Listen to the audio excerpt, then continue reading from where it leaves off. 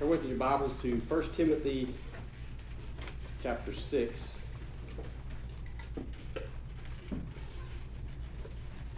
Last week we talked about being real in your view of God and how that means to fear the Lord.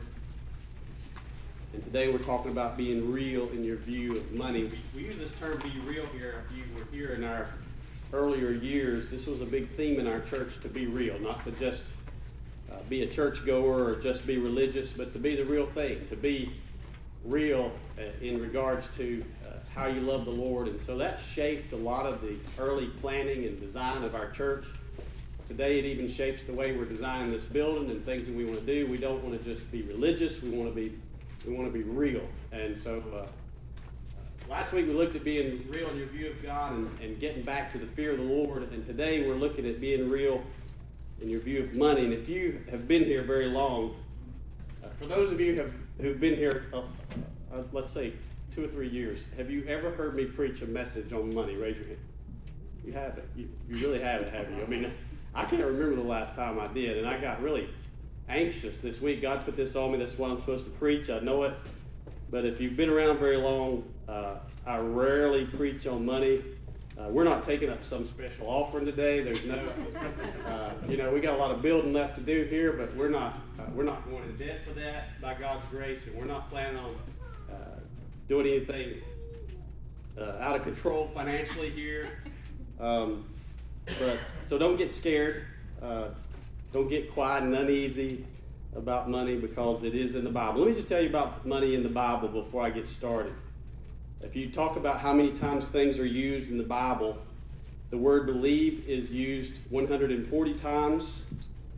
The word love is used in the Bible 304 times. The word pray is used in the Bible 286 times. But the word give is used more than double in all those words. It is used 637 times.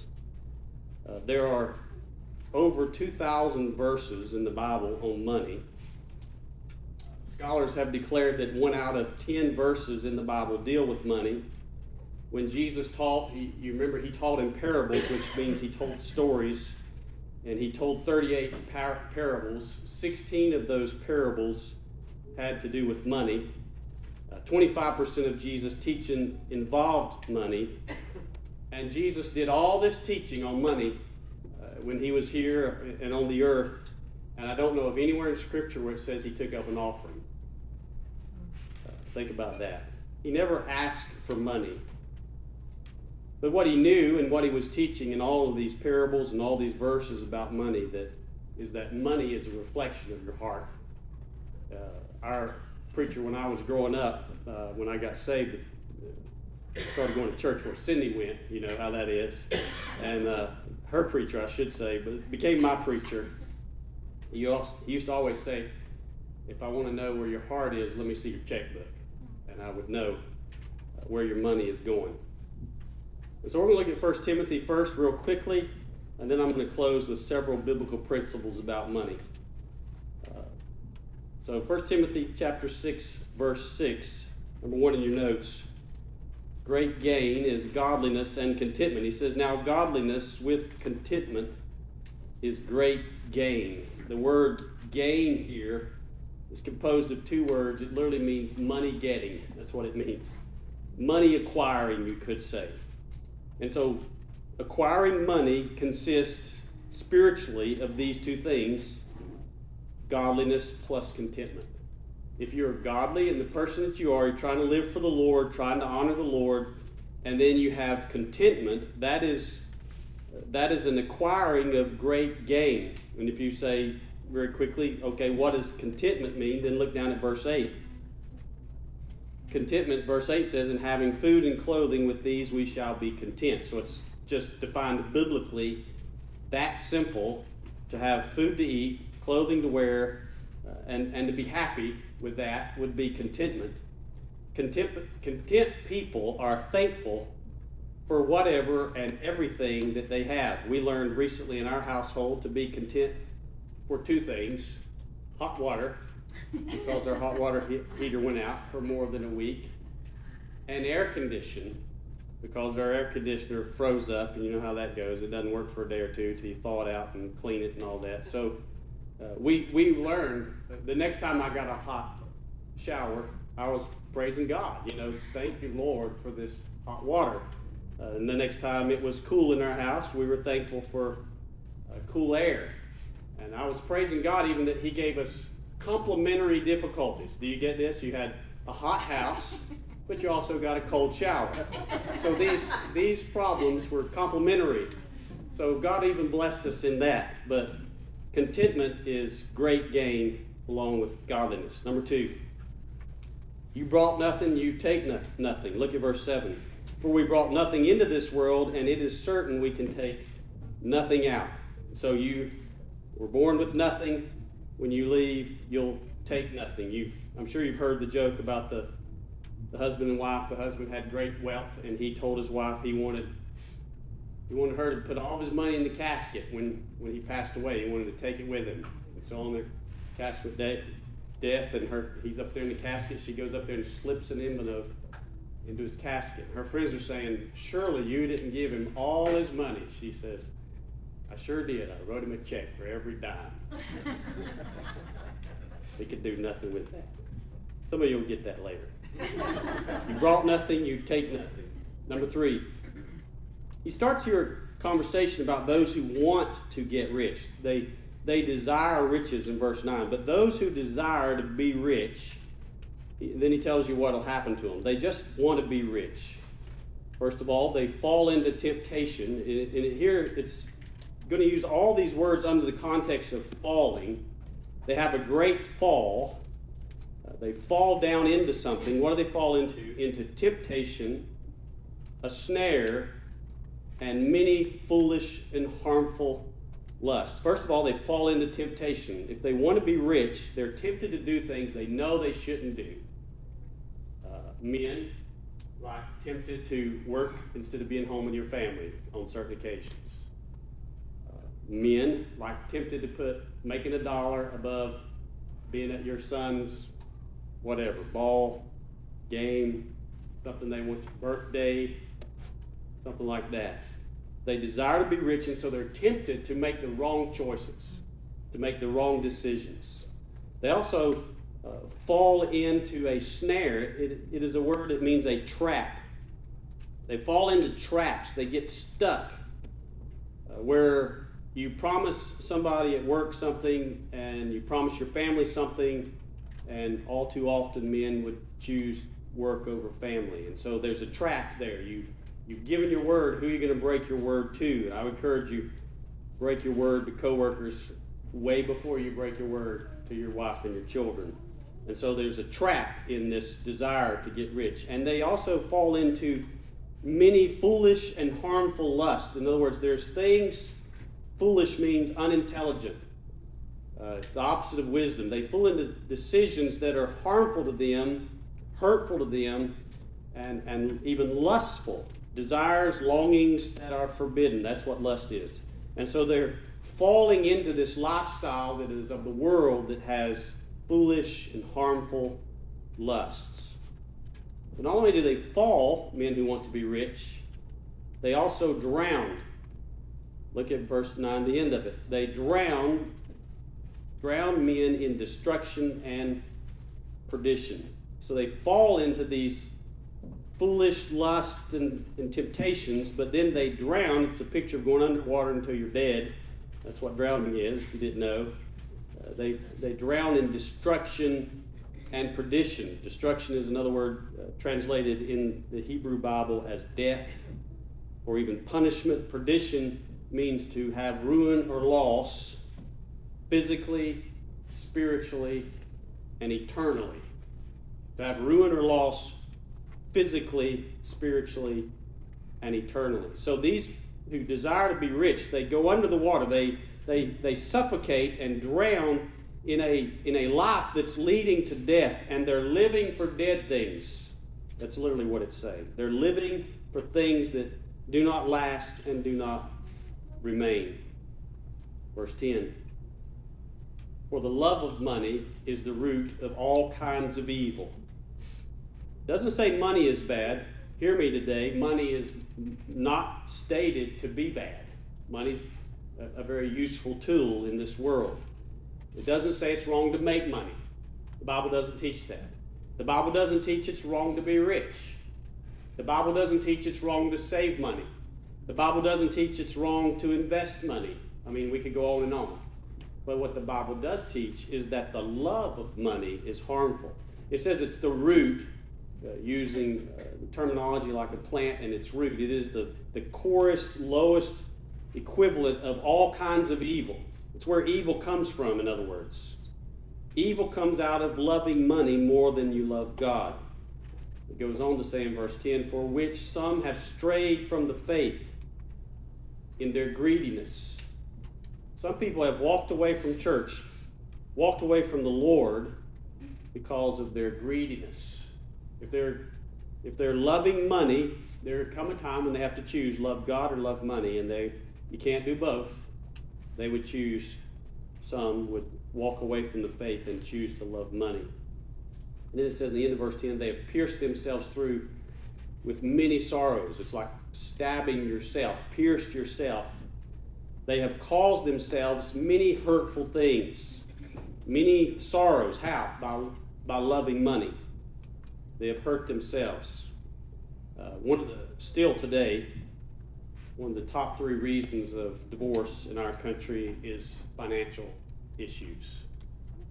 For a long time, it was the number one reason. If you and your wife are here today and you're not getting along very well, for many of you, it may be money. It may be issues of finances. It's a sorrowful thing, this love of money. When we do marriage counseling, Cindy and I, before a couple gets married, we talk to them about their finances. We even go over their finances. We ask them to write out all their finances, their income, their bills they have, and we help them set up a budget and set up all their finances. And some couples haven't wanted to do that. I wouldn't marry a couple if they wouldn't do that. That sounds really harsh, doesn't it? You know why? Because I know how destructive their financial decisions could be to their marriage if they don't agree on those things. They need to agree. They need to come together in the area of money. So the love of money has pierced many through with sorrows. Now in verse 17, if you'll skip down with me, actually, verse 17 and 18, it talks now for a minute to people who are rich. Now before you think of somebody that's rich, okay, before you think of somebody that's rich, think of yourself, okay? Because compared to other countries in the world and the rest of the world's population, if you live in the United States, you're in the top 3% of the wealthiest in the world. Did you know that? Just by living here. Don't compare yourself to other Americans or other people you know. Just compare yourself to the world, which God looks upon. We would all be considered rich. Amen? Do you know that? Or have you been anywhere? It's true. We are the wealthiest of the world. So these commands to the rich are to all of us. Don't think of this for somebody else. Verse 17. Command those who are rich. He says, command them. Tell them these things if they're rich in this present age. First of all, do not be haughty. That means do not be proud or arrogant or high-minded. In other words, don't think too highly of yourself. Don't think you're rich because of who you are, because you're smart or you work hard or you're diligent or whatever the case may be. Don't be haughty. Proverbs says that riches is a high wall. He uses this analogy. He says your riches are like a high wall. It makes you impenetrable. People can't get to you. A lot of people who are very wealthy don't have a lot of friends. A lot of people who are very wealthy, people don't feel like they can approach them. People don't feel like they can talk to them. And sometimes that's self-assumed by other people, but sometimes it's because we may come across as proud or arrogant. So verse 17, do not be haughty if you're rich. Second, it says, nor trust in uncertain riches, but in the living God. Do not trust in uncertain riches, but in the living God. The word trust is faith. Don't put your faith in money. It's easy if your bank account's growing a little bit and you got a little bit of money to just kind of feel like everything's going to be okay. Everything's going to be all right. And because you got a little money in the bank or a little money saved up. That don't mean anything, does it? It don't. If sickness hits, it don't matter how much money you've got saved. If marriage is on the verge of separation, it don't matter how much money you've got saved, how big a bank account you have. He says, don't put your hope, your faith in uncertain riches, but in the living God. We must feel secure based on our relationship with God, not based on our bank account. We must feel secure and confident about life and going forward in life because I know God will never leave me or forsake me. Because I know Jesus is my Savior and He's washed my sins away, and I still need Him to keep washing and keep on washing my sins away. And so your confidence in living, your confidence even in interacting with other people and even in the business world must come from the living God, not because you got some money in a checking account somewhere or some savings somewhere. I'm going to go into application now, and I got a bunch of points in application. These are starting in verse, right here in our context in verse 17 and 18, but then I'm going to move on to some other biblical principles about money. So, first point in understanding money in application is that God gives us everything we have. Look at verse 17 again. Command those who are rich in this present age not to be haughty, nor to trust in uncertain riches, but in the living God. Don't miss this last phrase. It's so important. Look at the last phrase of 17. Who gives us richly all things to enjoy. In other words, God gives us everything that we have. It says He gives it to us richly. And God is rich. God owns everything. And anything you have comes from God. And so, if you're going to be a giver, if you're going to be generous, the one thing you've got to know, if you're going to be a giver and you're going to be generous, the one thing you've got to know is everything you have belonged to God and came from God. You have to know that. Let me give you some verses. 1 Chronicles 29, verse 14. But who am I and who am our people that we should be able to offer so willingly as this?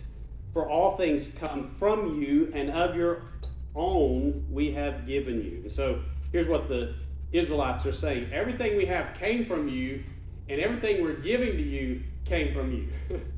It's like we're giving back to you what you already gave to me. When you give at church or you give something away, you're giving back what God already gave you.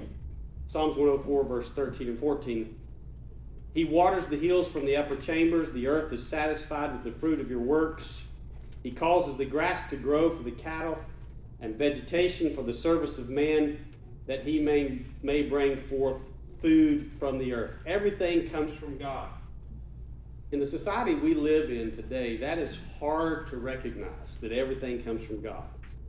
But in an agrarian society where all the people were farmers, which is the Bible days, everybody was a farmer in Bible days. And as a farmer, you knew that you didn't have anything unless you had the direct intervention of God. In other words, if you plant a crop, you could work as hard as you want to work. You can put as much seed in the ground as you want to put in the ground. If God don't send the rain and God don't bless that seed, you get no crop. So even though you're a farmer and you work really hard, you knew everything I've got here came from God. Does that make sense? Even with your animals, you can do all you want to feed your animals and take care of your animals, but if those cows don't have baby cows, you got no new cows, you got no meat to eat. And so there was this constant awareness as a farmer that everything I have is at the hand of God. It's at the direct intervention of God. I'm going to give you 3 areas they would have known that what they had came from God if you were a farmer. Number 1, their finances. Just like we just said, if you had 100 acres and you planted that 100 acres in corn, did you know that from one year to the next, it could produce a lot less or a lot more? Are you aware of that? And so what you learn from that is when God blesses me and multiplies that corn to produce way more, I'm so aware that this crop is not dependent on me or how hard I work or how strong my ox is or how straight my rows are. It is dependent on the hand of God. So all of the finances, all their wealth would have been secure only in the intervention from God. As a farmer, they would have also known that their food was only supplied by God, because what they ate came from the farm. If the crops didn't grow, if the animals didn't produce, they'd have no food to eat. Literally, the food on their table didn't come from a grocery store.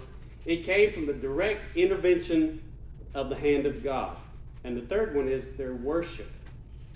Their worship in the Old Testament, the sacrificial system, also came from the farm, which means if they were going to go and offer an offering to God, it came from the first 10% of their crops. The first 10% of all that corn that grew on that 100 acres, they would have put it in a wagon, took it up to the temple of the Lord, and presented it as a sacrifice to God. Also, those animals that were born, all those new animals that were born this year, if they had 10 cows born, they would give 10% of that. One of those would be their sacrifice to the Lord. And so even in their worship, even in their sacrificial spiritual service to God, their farm was an example of the necessity of the direct intervention of God. And so I want to just say to you today, no matter what your occupation is, you need to know this. God gives you the health if you work hard. God gave you the mind if you know how to invest or you know how to make good decisions. For some of you, God gave you hardworking parents who then brought you up and taught you how to work hard, maybe even helped you have a business to work in. I mean, you have the health to work it, the ability to work it, the mind to do it, and God gave you all those, and one of those could be gone in an instant. It is of the direct intervention of God. Why did God, ever ask this question? Why did God give you that knowledge, those resources, those abilities, that capability to work? For some reason, He chose to bless you. Why did God let you be born in the United States? Not in some foreign country where there's poverty, where there's hunger. You think about these things? It is all that's going on in your life. All these things are directly the intervention of God. Everything you have comes from God. And so he goes on in verse 18. Because He gives to us richly all things, let us do good. Do good. This has to do with doing good works, especially good works for others. Ephesians 4:28 says, He who has been stealing must steal no longer, but must work, doing something useful with his own hands, so that he may have something to share with those in need. I read a statistic this week that says we have more men in the United States not working today in the history of our country. There's a new word for them. I can't remember what it stands for. It's NILF, N-I-L-F. Forgot what it stands for. Don't even ask me. But we've made up a word for it because there's so many men in our country who are not working right now. Notice what it says in Ephesians 4:28. It says, they must work, useful with their hands. Why? Look at the end of it. So they have something to share with those in need. God is not prospering you to raise your standard of living. He's prospering you to raise your standard of giving. You ever think like that? That's what that verse says. So that they have something to share with those in need. They must work. And so you got more and more work. You're making more and more money. Why? Why? Because God is prospering my standard of living. No. God is prospering your standard of giving. If you can keep your standard of living the same as it is from when you were much younger and had much less, and as your income increased, you would increase your standard of giving, we would be much more giving. It goes on, verse 18. Let them do good, that they may be rich in good works. Rich in good works. This is a different word than the first good. It has to do with helping people here. Let me read to you 1 Timothy 5:10 that talks to widows. It says, this is a requirement to be considered a widow by the church. Well reported for good works. If she has brought up children, if she has lodged strangers, if she has washed the saints' feet, if she has relieved the afflicted, if she has diligently followed every good work. Notice the thing in common with all these different statements about a widow. The thing in common is people. Look, she's brought up children, so she's worked good with her children. She's lodged strangers. She's welcomed her home, shown hospitality. She's washed people's feet.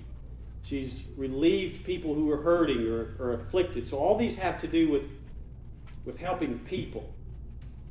It's a very strong biblical principle. If you've never heard it, you need to own it. Men, we need to teach this to our families and our children. If you're around my house, you would often hear me say this. People are more important than money.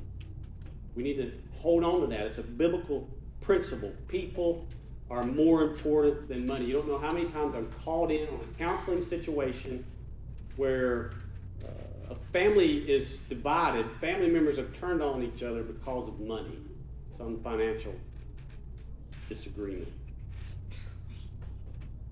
And so for that reason, don't borrow money from family. Don't do things with family that could cause hardship, right? Because people are more important than money. You'd be better off to do without the money than lose that relationship. All right, now I'm going to move on just to some biblical principles. I'm sorry, I got one more. Verse 18. Ready to give, willing to share. Two more. Ready to give. Let's look at that one first. That means you're prepared to distribute what God has given you.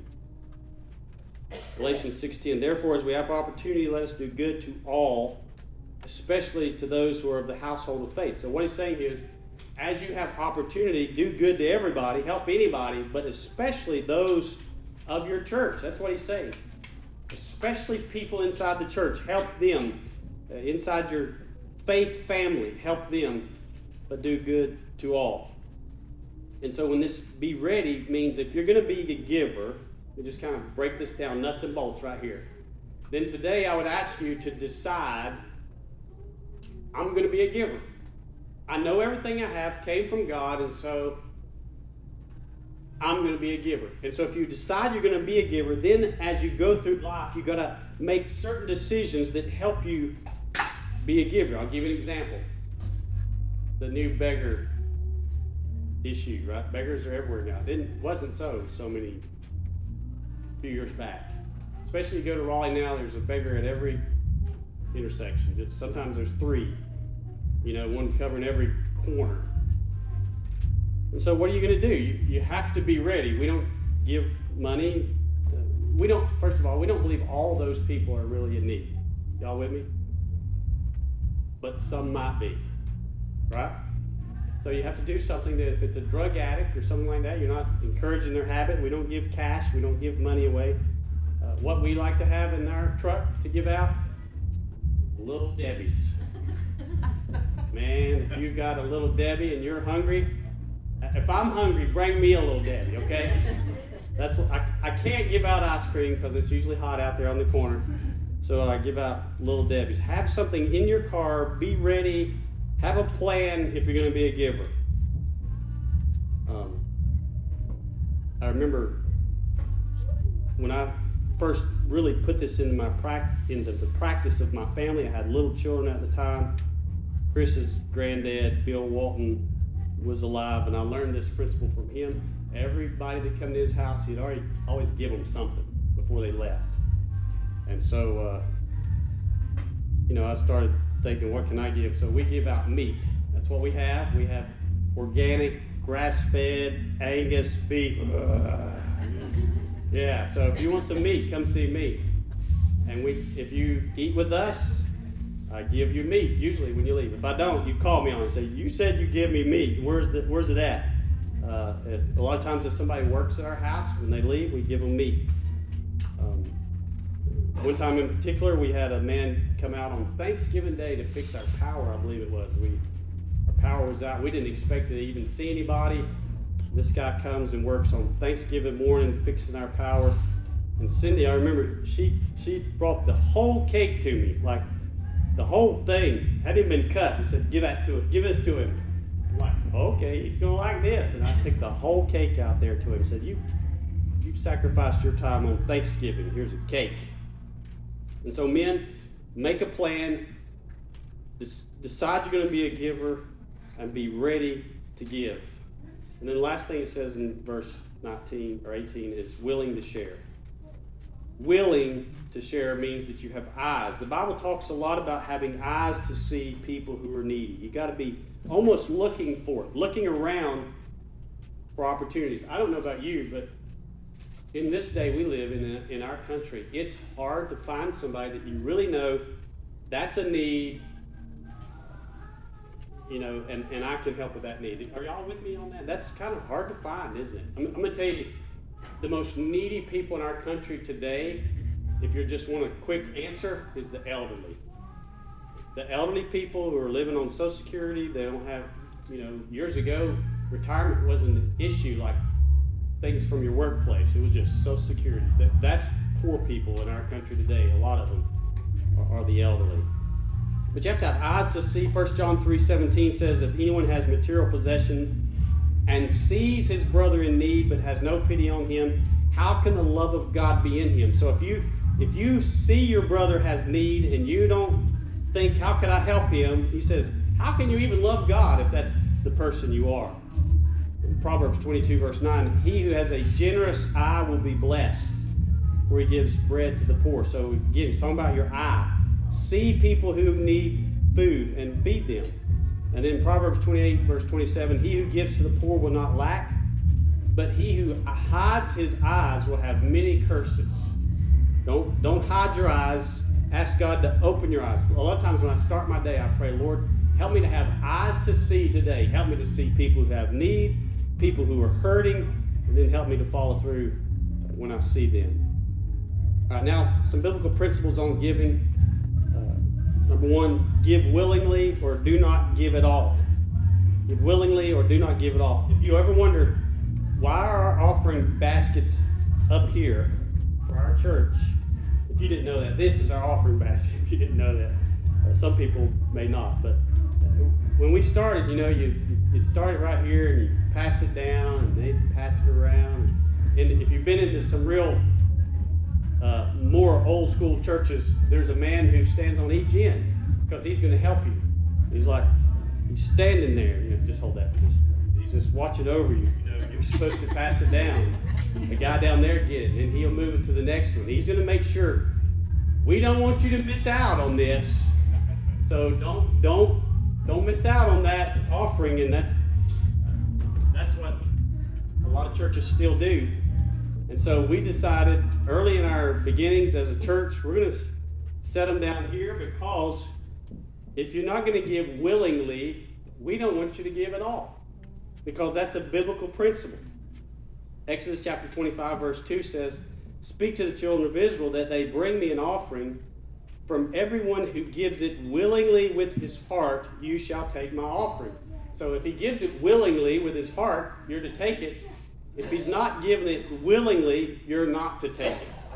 And so there have been occasions where people come to our church and they'll say, I want to give you this amount of money. I want to give you this $2,000, but here's what I want you to do with it. I want you to put my mama's name on the piano. This piano right here, I think my mama's name would look good on there. Here's $2,000. And so we decided early on that I don't think that's too willingly. That's like they're purchasing this piano for their mama, but they're not giving it to her. They want us to hold it, but put her name on it. I don't even understand all that.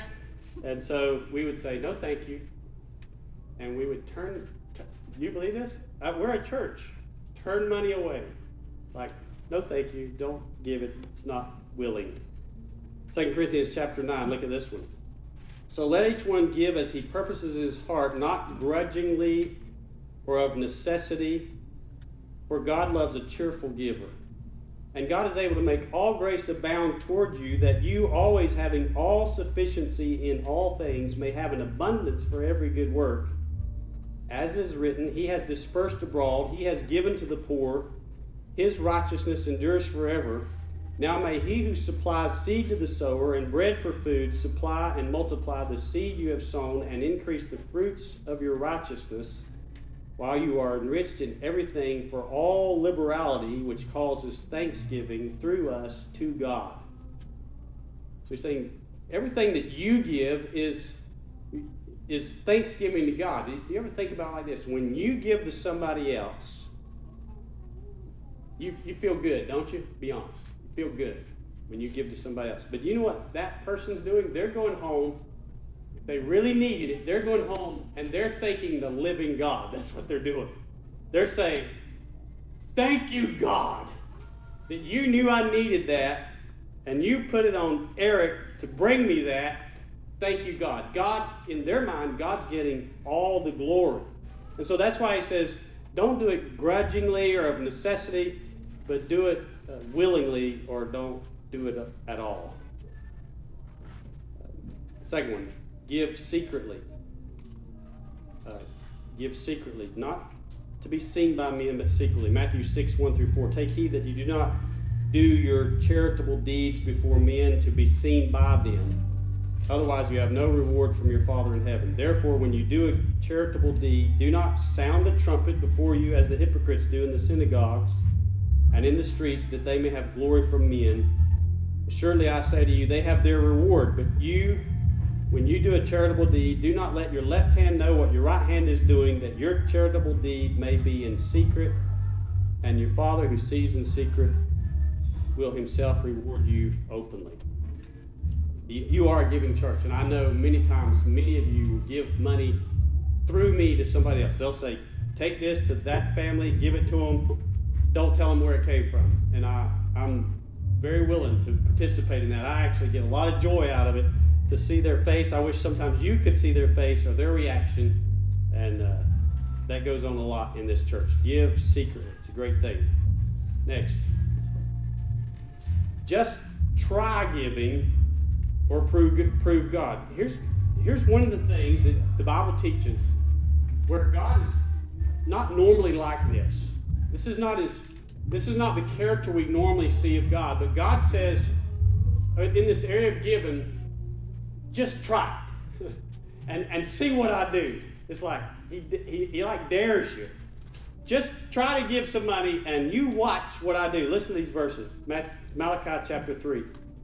Will a man rob God? Yet you have robbed me. But you say, in what way have we robbed you? And he says, in tithes and offerings. And so you are cursed with a curse, for you have robbed me, even this whole nation. Now he says, bring all the tithes into the storehouse, that there may be food in my house.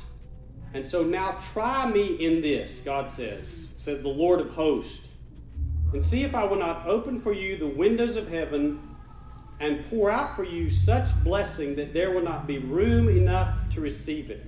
He says, test me in this. King James says, test me. Try me in this and see if I, the Lord of hosts, will not open windows in heaven, picture this in your mind, and pour out so much out of heaven onto you that you don't have room to receive it. In farmer terms, this means your barn won't be big enough to hold all the produce that you would gather in. Your barn won't be big enough to hold all the animals that God would give you in blessing you. He says, just test me in this. See what happens. Proverbs chapter 3, verse 9 and 10 says, honor the Lord with your possessions and with the first fruits of your increase, so that your barns will be filled with plenty and your vats will overflow with new wine. Again, he's saying, just try it. Luke chapter 6, verse 38. Give, and it will be given to you, good measure, pressed down, shaken together, and running over, it will be put into your bosom. For with the same measure that you use, it will be measured back to you. And so in this context, he's saying give, and it's going to be given back to you. But in your sense, it's going to be like it's been pressed down, shaken together. So there's more. It's the point. There's going to be even more abounding to you than you are given. So if you're here today and you haven't yet decided to be a giver, I'm not saying this. God's saying this. Just try it. Just try and see what God does when you give. The next one. Relocate your treasures. Relocate your treasures. Matthew chapter 6. Do not lay up for yourselves treasures on earth where moth and rust destroy and where thieves break in and steal. But lay up for yourselves treasures in heaven, where neither moth nor rust destroys and where thieves do not break in and steal. For where your treasure is, there will your heart be also. Think of the wild thing he's saying here. He's not saying don't store treasures or gather treasures.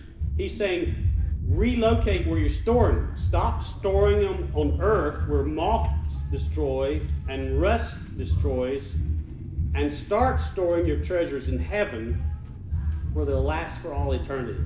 So relocate your treasure.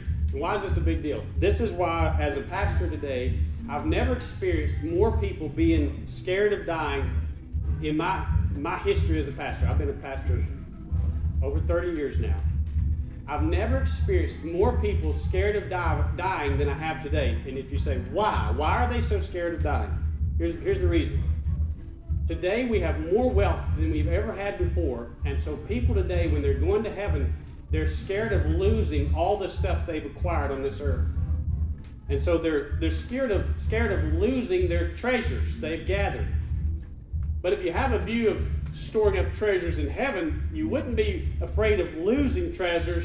You'd be looking forward to getting treasures. You see the difference? And so they're moving, a person of faith like this is moving towards their treasures. I'm about to die. I'm about to be rich. I'm about to die. I'm going to have more than I've ever had before. Why? Because I've been faithful. I've been godly. I've been content on this earth. And I know that God has relocated my treasures in heaven and not on this earth. The next one.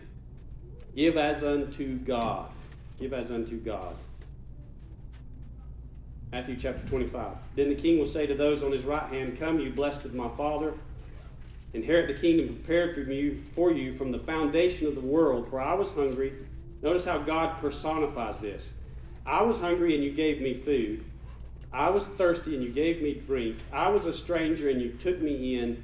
I was naked and you clothed me. I was sick and you visited me. I was in prison and you came to me. He personifies all these things you've done as a giver as if you were doing it literally for him, for the King of Kings and Lord of Lords.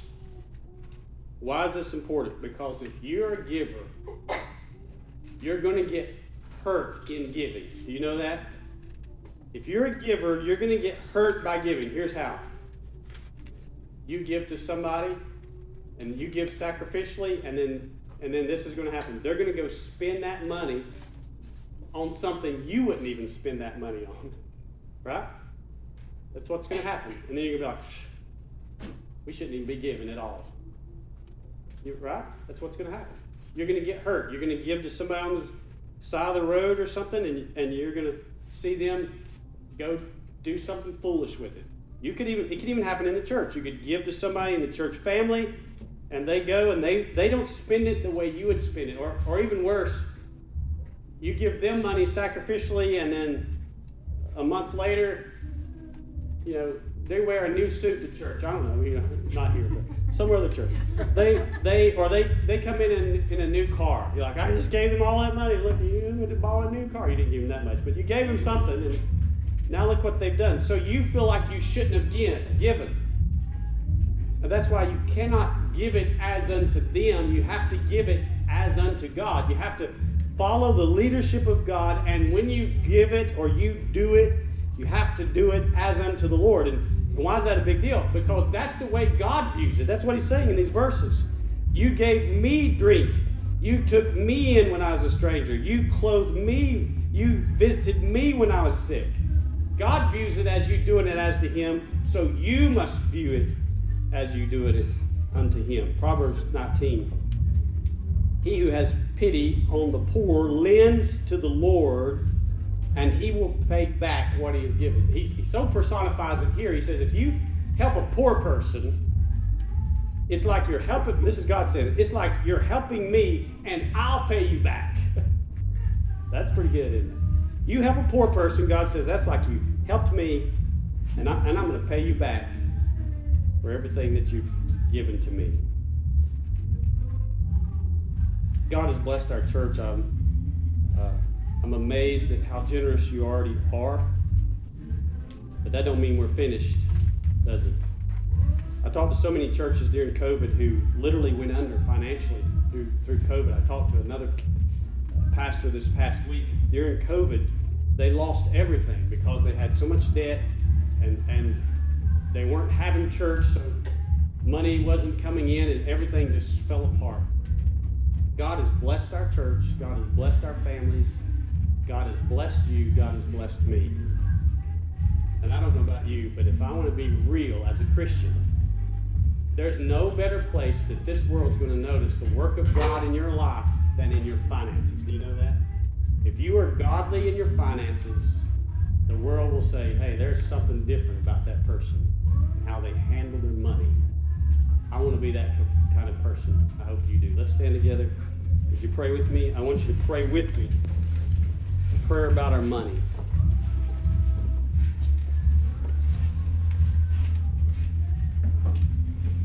We're going to start by thanking God with an awareness that everything we have comes from Him. Would you do that? Lord, we thank you for everything you have given us. Everything we have is a direct intervention of your hand. You have given us our health. You have given us our family. You have given us our finances. You have given us our homes. You have given us the things we wear, the things we drive, the things we eat. You have given us everything that we have, Lord. It's all from your hand. And we give you thanks for it today, and we give you glory for it today. And then, Father, we want to be givers. We want to give as unto you, and to be the kind of people that would represent you well in this world in the way that we handle our money.